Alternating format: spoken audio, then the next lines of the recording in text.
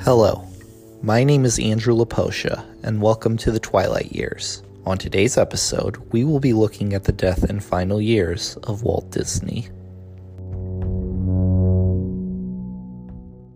Walt Disney certainly needs no introduction. We all know his name, his work, and his legacy. I would say he was a visionary genius, but we all know that.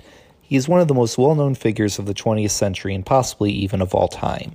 On a personal level, he is one of my heroes. I have seen pretty much all the animated films, been to Disney World 7 times, and my wife and I even had a Disney-themed wedding reception. When I was a kid, I knew every detail about Walt's life. However, one aspect of his life I did not have vast knowledge about was his death. Like I said in the trailer for this series, many biographies do not go into such in-depth detail about the subject's death and final years. I read many biographies about him in my day, and while they often did talk about his death, it always left me wanting more information. Today we will look at the widely admired man and talk about the moments leading to his death. It should be noted that Walt Disney was quite active towards the end of his life. In fact, his last few years were some of the busiest of his career, especially with the success of Mary Poppins, which he considered to be his crowning achievement. So I will not talk as much about that period.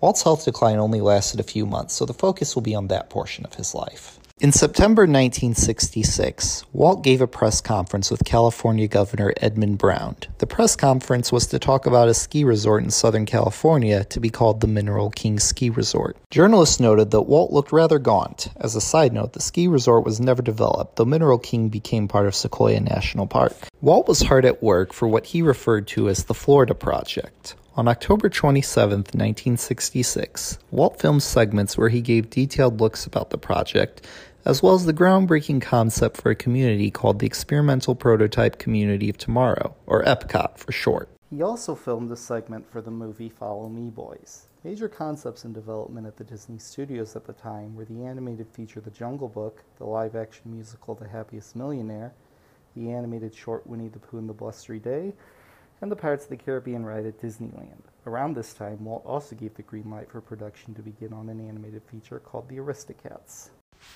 If you're like me and you wanted to start a podcast, but were not very tech-savvy, you wouldn't have known what to do. Then I heard about Anchor. If you haven't heard about Anchor, it's the easiest way to make a podcast. Let me explain. It's free. There's creation tools that allow you to record and edit your podcast right from your phone or computer. Anchor will distribute your podcast for you so it can be heard on Spotify, Apple Podcasts, and many more. You can make money from your podcast with no minimum listenership. It's everything you need to make a podcast in one place. Download the free Anchor app or go to anchor.fm to get started. Walt was a lifelong smoker. According to legend, his cough always alerted his employees that he was nearby. On November 2, 1966, just a few days after filming the segments, Walt went to St. Joseph's Hospital in Burbank, California, complaining of pain in his neck and back. Walt was scheduled for neck surgery in the near future for a polo injury. However, during the x-rays, a large tumor was discovered on his left lung. Surgery was recommended. Walt left the hospital to take care of some studio business and went back to the hospital a few days later. The tumor had spread even further, and surgery was performed to remove his entire lung. The Disney Studios released a statement saying that Walt was on the mend and hoped to return to work soon. John Wayne, who had had his own lung removed just a short time earlier, sent Walt a telegram saying, "Welcome to the club."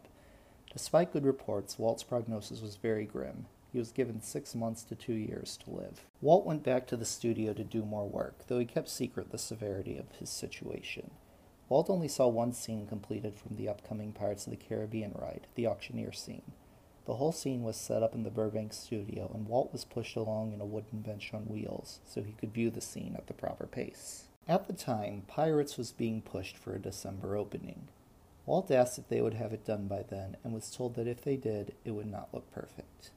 Walt told them not to approve its opening until it was perfect, even if it took longer to complete. During his visit, he talked with his longtime animator, Mark Davis. At the end of their meeting, Mark could tell something was wrong when Walt left and used the word goodbye. This was strange because Walt would always say, "See you later," or "Keep up the good work." On November 30th, 1966, Walt collapsed at his home. Fortunately, he was revived by the paramedics, but was taken back to St. Joseph's Hospital. Walt spent the next couple weeks in varying states of consciousness. December 5th was his 65th birthday, and his wife and children spent the day at his bedside. Roy, Walt's brother and business partner, sent him a telegram saying, "Hope this finds you feeling better. This is your day, and Edna and I send our love not only for today, but always." Walt and Roy still discussed company matters even in the hospital. Walt looked up at the ceiling and mapped out his plans for the Florida project. Roy left in tears. Walt asked his nurse to raise his bed up so that he could look towards Disney Studios, which were just across the street from the hospital. Roy ordered all the lights in the studio to be turned on. The next morning, December 15, 1966, at 9:35 a.m., Walt Disney passed away. The world was shattered by his death. Cartoons were made in the newspapers of Mickey Mouse and various other Disney characters crying and mourning Walt's death. There was talk of closing Disneyland that day, but it was kept open because that is what Walt would have wanted. However, the flags on Main Street, USA were lowered at half-mast. Before we go any further, I wanted to address a few of the myths and rumors surrounding Walt's death. First of all, there is a rumor that Walt's dying words were him writing down the name Kurt Russell. Kurt Russell himself has always claimed this was true, but let's look at this more closely. To preface this myth, at the time of Walt's death, Kurt Russell was a 15-year-old contract player for the Walt Disney Company. In Walt's last filmed appearance for the movie Follow Me Boys, which starred Russell, Walt stated that Kurt had a great acting future. Shortly before Walt was hospitalized for the last time, he had written a note detailing future projects. The second item on the list was Kurt Russell, albeit spelled wrong. A Disney archivist named Dave Smith found the note in 1970 after he had been tasked with documenting Walt's office. He showed it to a young Kurt Russell, who was very flattered. However, it is not true. While it is possible that Walt had Kurt Russell on his mind at the time of his death, it was not the very last thing he wrote or said. Another rumor about Walt's death was if he left a video for Disney executives in which he addressed each one by name and told them how to run the company. This one is also false. It is a common misconception that Walt was the owner and CEO of Walt Disney Studios. He may have been a guiding force, but he was more of an independent contractor. His brother Roy was more the head of the company. However, Roy did meet with executives a week after Walt's death to discuss the company's future. Also, it is worth noting that the Disney company faltered for a while in the 1980s when their stock fell and the movies they put out at the time did poorly at the box office. So if Walt were to have made such a video, the executives really didn't pay attention. There is also rumor that Walt had a stipulation in his will that he would give money to the first man to ever get pregnant. No one knows how or why this rumor got started, but it is also not true.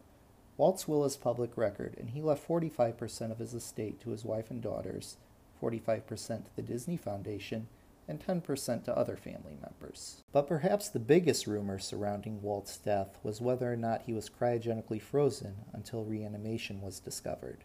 Some say that his frozen corpse was placed under the Pirates of the Caribbean ride. Some say it was just his head that was frozen. One ridiculous aspect of the myth states that he was frozen while wearing a Snow White dress and placed in a glass casket. But the answer to this rumor is a hard no. Per his wishes, Walt was actually cremated and his ashes were buried at Forest Lawn Memorial Park in Glendale, California.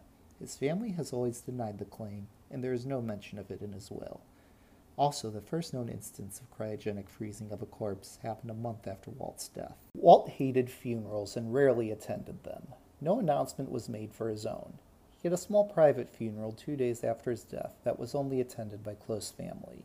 He was cremated immediately afterwards, though Forest Lawn held on to his ashes for a year, until plans for a family plot were finalized. After Walt's death, his brother Roy postponed his retirement so that the Florida project could be finished. As a tribute to Walt, he named the Florida project Walt Disney World. Walt Disney World opened on October 1st, 1971, with Roy giving the opening dedication speech, with Mickey Mouse and Walt's widow Lillian by his side. Lillian said that Walt would have approved. After Walt Disney World opened, Roy finally retired. However, 2 months later, on December 20th, Roy died of a cerebral hemorrhage at the same hospital his brother died at 5 years earlier. Lillian suffered a stroke on December 15, 1997, exactly 31 years to the day after her husband's death. She died the next day at the age of 98. To say that Walt's legacy lives on is an understatement. The Disney Company only becomes more of an entertainment juggernaut as time goes on. The Walt Disney Company is one of the most profitable companies in the world, and it is all thanks to one man and his innovative vision. Thank you all for listening to The Twilight Years. Please don't forget to subscribe. Follow me on Facebook and Twitter. The links are included in the description of this episode. If possible, leave me a review. If you have any requests for somebody you would like to see talked about on this podcast, let me know and I will do my best to get to them. Thanks again for listening. My name is Andrew Laposha, and I will see you next time.